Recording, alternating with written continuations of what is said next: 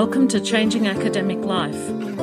I'm Geraldine Fitzpatrick, and this is a podcast series where academics and others share their stories, provide ideas, and provoke discussions about what we can do individually and collectively to change academic life for the better.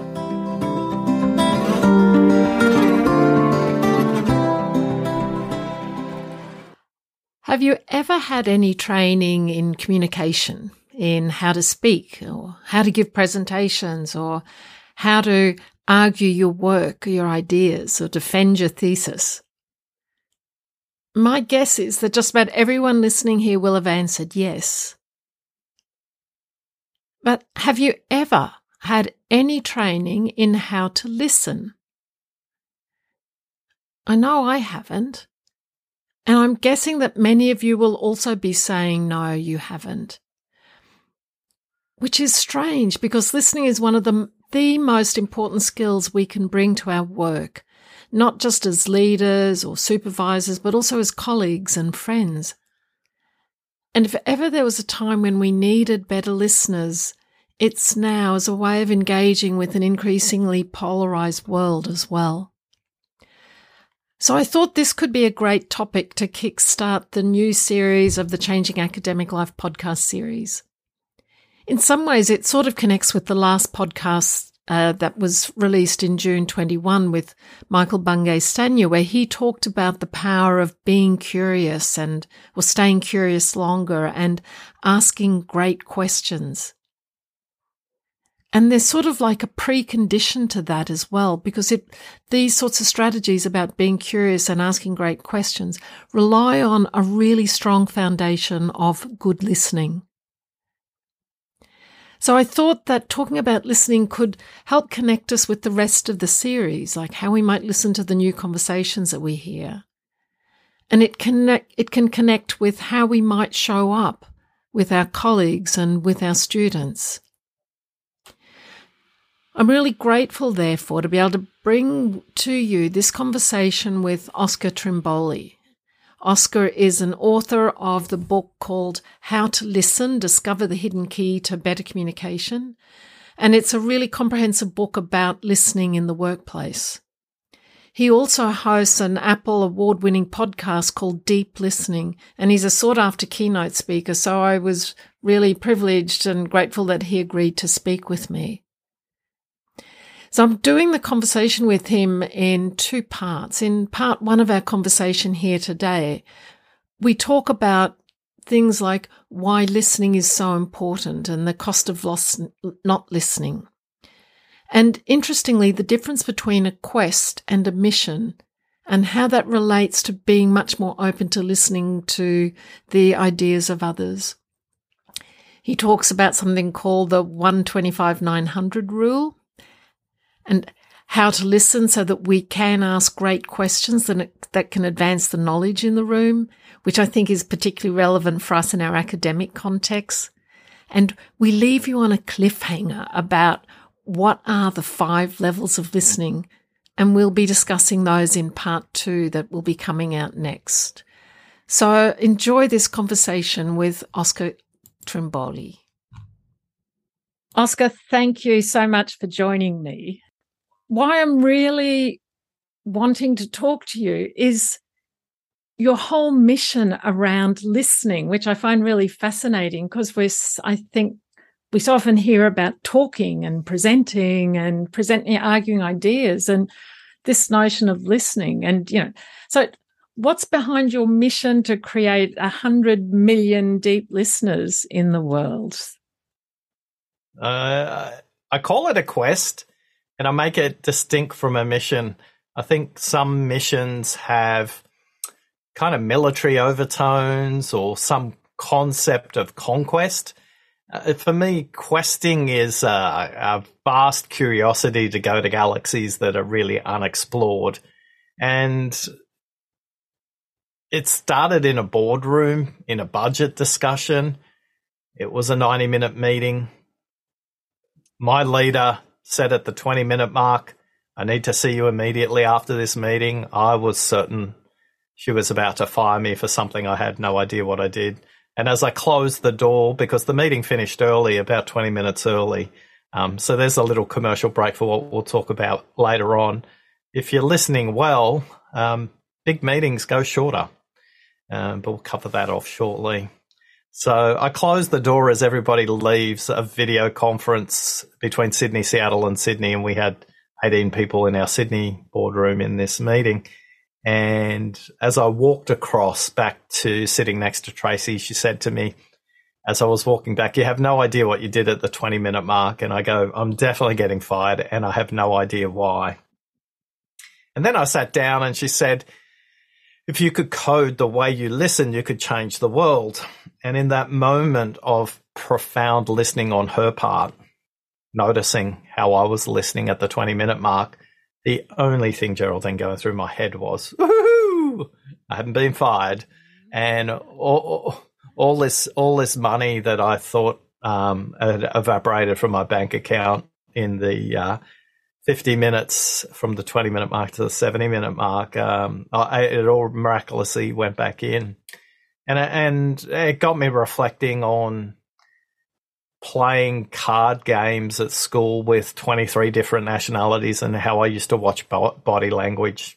And all these little threads in my life had started to come together around how I noticed the world, how I listened to other people, whether that was in facial features, body language, but also in their vocal variety, as well as the content of how they expressed their worldview, whether that was through stories or statistics or hypothesis.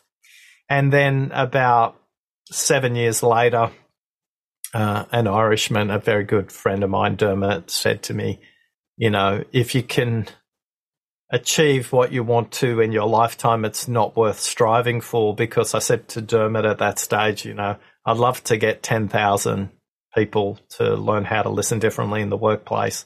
He said, "Come back next month, add a 0. And I had no idea I was going to get to 100,000.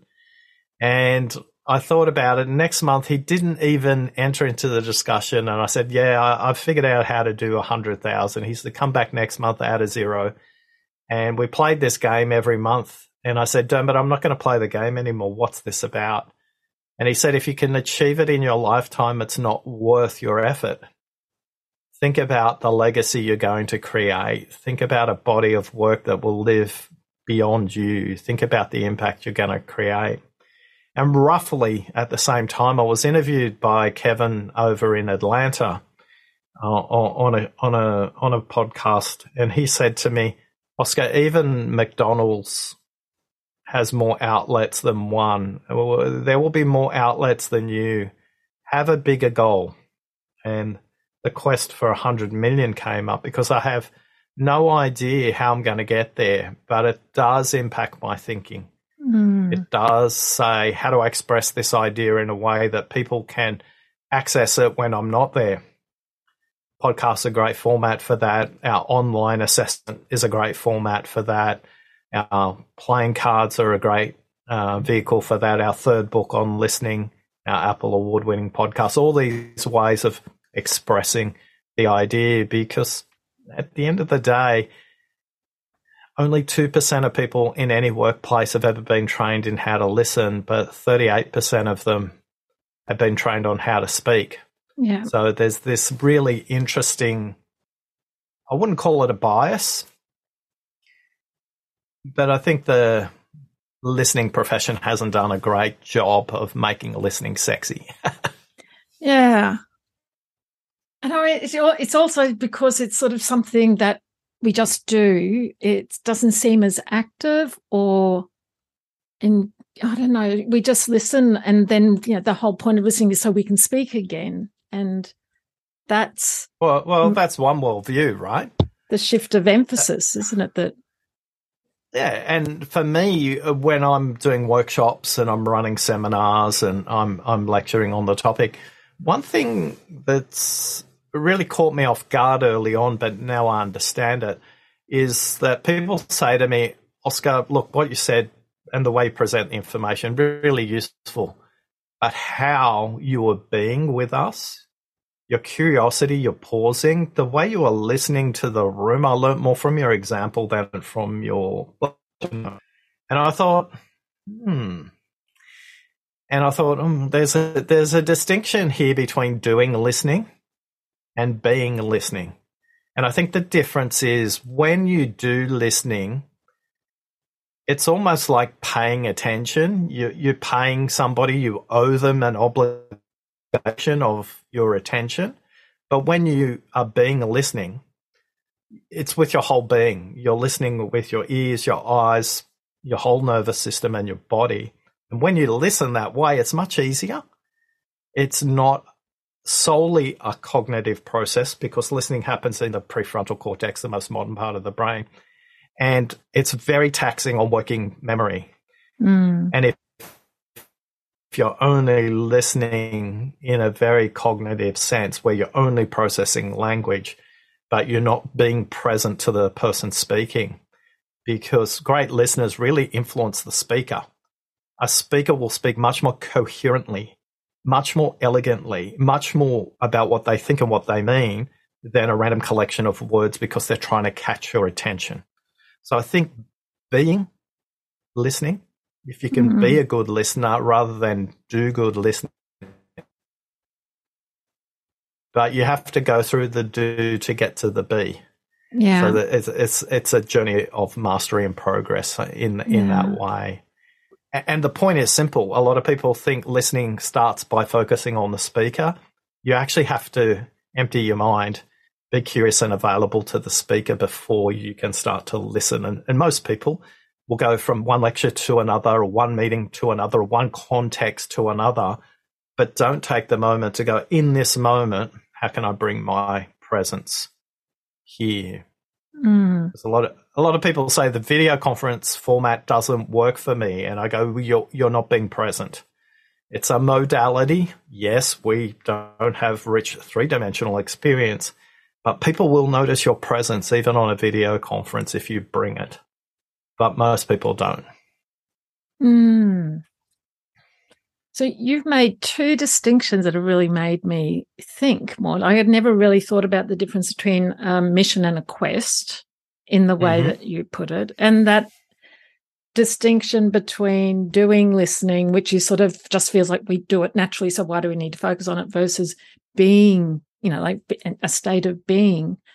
And you talked about learning to do that. That's also a personal quest then, in a way of questing to be more present in the listening.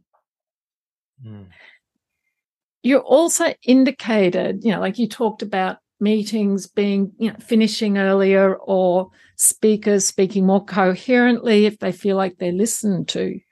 So if we flip that around, what are the problems with not listening well, with just doing listening then? It's interesting. Today I've walked out of a workshop with 80 people, and when we asked them literally to send in a message on an app to say, what's the cost of not listening in your organizational context? And no matter where we do this exercise, online, face-to-face, one industry or another, one culture or another, one nation or another, one profession or another, there's very consistent things that come about. Number one is poor quality work is the first result. The level of thinking is generally more superficial than it needs to be, which results in rework. Oh, you meant that when you said that last week. I actually brought this. Oh, okay. Now I hear you. I'm going to go back and rework that. And there's a friction created in that moment. So the quality of the thinking is reduced. The second thing that's reduced is the actual time it takes to do it. In that simple example, rather than delivering what I thought I heard a week later, I will be delivering it another week later. And mathematically, you could say it took us double the time or 100% more time to get to the result. The other thing is relationships that have friction that's not necessarily required when you don't feel heard, you start to question the quality of the relationship. And as a result, you may hold something back, or you may express something in a way you may not normally do. They might catch it as frustration. They might catch it as intimidation. They might catch it as arrogance. Who knows? But if we're both present and we're both genuinely curious, because for me, in the words of the great Dr. Carl Rogers, who was one of the fathers of the listening movement in the 1950s and 60s and went on to become a professor, he said listening is the willingness to have your mind changed. So he didn't say listening is having your mind changed. It's the willingness. It's turning up in a presence and a curiosity and inquiry to go, what in my assumptions aren't getting us towards the truth rather than my truth. So the costs are multidimensional. It's time, it's quality, it's what's the cost to the relationship as well. And I don't think any of us in our work want to take longer than we need to get there. We don't want to devalue a relationship we're in. And we always want to seek the truth rather than our truth, because purely through the scientific method, we know that our first set of knowledge will evolve over time. It's just the curiosity to be willing to do a few more experiments and challenge our own ways of thinking. And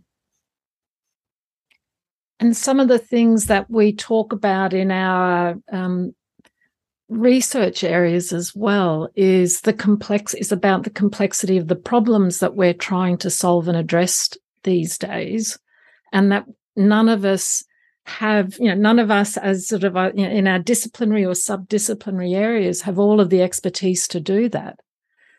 And we need to bring that expertise together. And it is in that sense of, we're not going to be able to do that effectively if we don't listen well from what you've said. And, we've in the last month, we've had a beautiful example of that with the Fields medalists in maths and the work they've done in geometry and how that relates to the geometry of poetry. And they almost dropped out of school, but they were rescued by a wonderful educator who understood that their path through the world of math may not necessarily come through the traditional path. So I think, again, it's the curiosity to go, when we're dealing with systemic issues and we listen for systemic issues, the likelihood that a single discipline can solve that, it's an interesting hypothesis to at least test and question. And many of the breakthroughs, whether they are environmental, whether they've got to do with medicine, whether they've got to do with supply chain, all require very divergent thinking. And one of the things, this is especially true of the Western education system, but not limited to that. We are trained to listen for similarity. We're trained to pattern match, as opposed to listen for difference. Now, the point I want to make is whether you listen for similarity or difference, neither is correct or incorrect. They're not right or wrong. It's the consciousness and awareness of you as a listener to go, in this moment, for this situation, for this context, to move forward the outcome we're trying to achieve in a group dialogue, in a one-on-one dialogue, or a system. Is it appropriate for us right now to be listening for similarity? Or is it appropriate for us to be listening for difference? Or are there parts of the meeting where we're going to do both? But rarely do we have a consciousness to do that, because our consciousness is reloading evidence in our own argument gun to make sure we're shooting down the other person. And that serves no one. We just have a path of destruction there where you're trying to explain your truth rather than the truth. And one of the things I would love everybody to explore is, how conscious are you right now, even while I'm speaking? Are you listening to pattern match to the evidence, education, cultural background that you have? Or are you open to go, well, this is a perspective I don't normally hear. I wonder what I can take out of this today that I may apply in my research, that I may apply in the way I communicate my research, or the way I express my inquiry when I go to a conference where other people in my field are presenting papers, because I could be listening only to their papers to reinforce my hypothesis. But if they bring something that's divergent evidence and divergent hypothesis, how do I connect that and make that, wow, that's got me wondering now.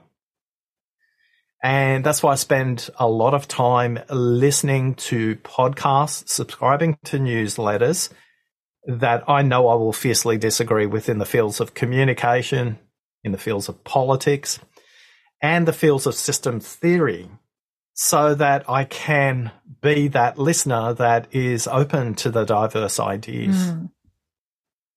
It doesn't necessarily always be helpful, but there are some times where I can go, I never thought of expressing it that way. And when they have, it's got me thinking about something in my work, in this body of work where we've researched over 20,000 listeners over the last 5 years, to go, well, Oscar, you've got this 5 levels model listening. Is there a 6th level?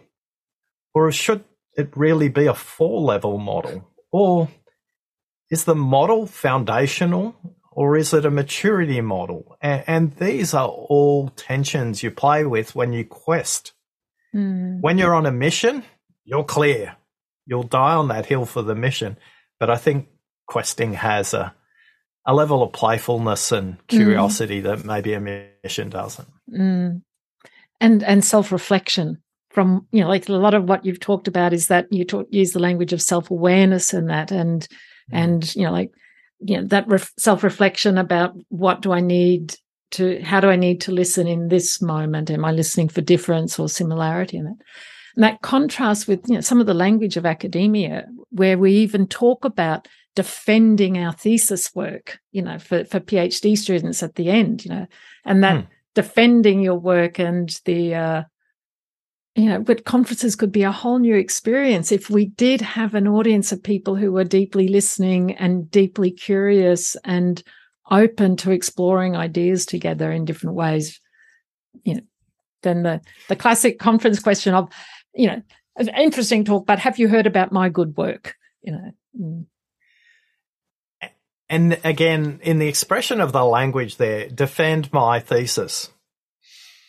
There is an attachment and an identity that's been created between the person and the idea. And one thing I do very well, and people find it bizarre, it's everything I've just spoke about, the 5 levels of listening and the quest and all of that. That's not my idea. It is not even a thesis. It is just a thought that's come through my body and my consciousness at that point in time, and I've been lucky enough to catch it.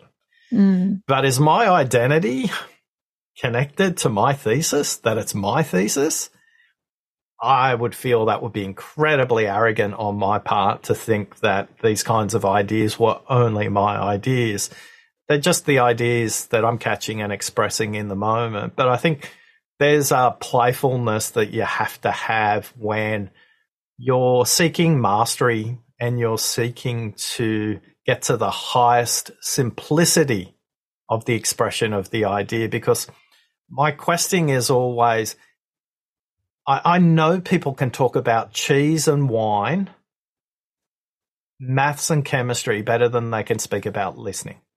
There is no taxonomy, there is no construct that's universal, like a periodic table of elements, for example, which whatever language is your home language, a periodic table of elements are consistent across language. Even sign language for deaf communities is different across the nations. And my quest is, how do I make the idea so simple to express that it has a greater universality, that people can catch the idea? And when I say, do you listen for similarities or do you listen for differences? Does that instantly make sense to people? In some audience, yes. In some audiences, no. Do you pay attention or do you give attention? Again, when I talk to people about that, they go, wow, I've never actually thought about it from that perspective. And people in the audience will audibly sigh and people in the audience you can hear you feel the air go out of the room, and you kind of go, oh, okay, that seems to be more elegant than the way I said it before. And then talking about the numbers and the neuroscience, where you go, look, when it comes to listening, the only numbers that matter, 125, 400, and 900. And people come to you after the lecture and go, wow, now that I know the numbers, I understand why I'm distracted. I understand why I try to defend my position. And just so we know the numbers, 125 words per minute, the speaking speed on average of somebody who's an English language speaker. 400 words per minute, the speed at which you can listen to me right now. So if you're listening on a podcast, you're completely distracted because you can listen 4 times faster than what I can speak, unless you turn the speed up. Now, if I know the context of the conversation and the language of the speakers, I can listen at 2 times speed on a podcast and have no problem with comprehension. We know blind people can listen 330 words per minute with complete comprehension. Sorry, 3.5 times speed on a podcast. So because they don't have the visual distraction. So 400 words per minute is your listening speed. So you can listen to this interview and be doing something else. And then finally, 900 words per minute is the average thinking speed per minute. Now, if you've done a master's or a PhD or higher degrees, you'll be thinking up to 1,600 words per minute. Therefore, the likelihood the first thing you say is what you actually mean, is what you really think, can be anywhere between 5 and 14% of your thinking. So a lot of us, when you come back, Geraldine, to the question, what's the cost of not listening? A lot of us don't realize that we shouldn't be listening only to what people say. We should be listening much more to what people haven't said. And when you ask a question after someone's presented a paper, here's the question you should pose to yourself before you ask the question. And this requires a great deal of reflexivity, thinking about your thinking. Is this question going to progress the knowledge for the person who's presented the paper? Is this question about me and progressing my paper? Or can I pose a question that will advance the knowledge of the room? Now, if your question can pass the final test, you should be able to answer yes to all 3 of those questions. Then it's a question worth asking in that forum. If it's a question that only advances yours and their hypothesis, it's probably best asked in a one-on-one context. But in a lot of workplaces or in that classic thesis presentation, pause and ask yourself, will this question advance the knowledge of the room rather than just be an intellectual sparring exercise between me and the presenter? And again, that takes a playfulness, that takes a curiosity, that if you've got a thesis deadline or you've got another paper you need to present into another forum, you just might want to validate or invalidate the idea. But in that moment, my only question to you is, can you ask the question that the room wants to ask rather than you want to ask? Yeah. Because that is about giving attention, and that brings great generosity. And I think it forwards whatever field you're in as well. Now, those questions are typically shorter. They're not elaborate multi-part questions. And powerful questions that advance the thinking of the room, linguists tell us, typically should be between 8 words, maximum 15. If your questions are longer than that, they're actually statements. Which is, a lot of people will be laughing as you say that, because that is often the experience that we have in those settings. So there was some research I saw published relatively recently, whatever that is, that did validate for I think it was students listening to online lectures twice the speed did just as well in learning outcomes and grasping understanding what was said. So there's some research to back that up. Yeah, and we know in commercial organizations that they force their staff to do compliance training based on online videos, the majority of those are often played much faster than the original speed, and they still can pass the questionnaire that they have to complete there as well. So thank you for that. I'll be curious for you to note down that research and send me a link to it. To you. And that's a good sanity saving strategy, as well as one of the positive advantages of online, resources like that you can do that sort of time management in a way. You've mentioned your 5 levels a few times. Would you like to just walk us through those 5 levels? And this is where we'll leave it now for part 1 of the conversation with Oscar Trimboli. So I hope you're looking forward to coming back for part 2 of the conversation, where Oscar unpacks the 5 levels of listening, and he also provides some very practical, actionable strategies for how to become better listeners. In the meantime, maybe you want to reflect on what might be your key takeaway from today's conversation, and maybe observe how you go about listening in your own context. You may also be interested in going to www.oscartrimboli.com and taking the listening quiz there. We'll discuss it more in part 2. Looking forward to seeing you there.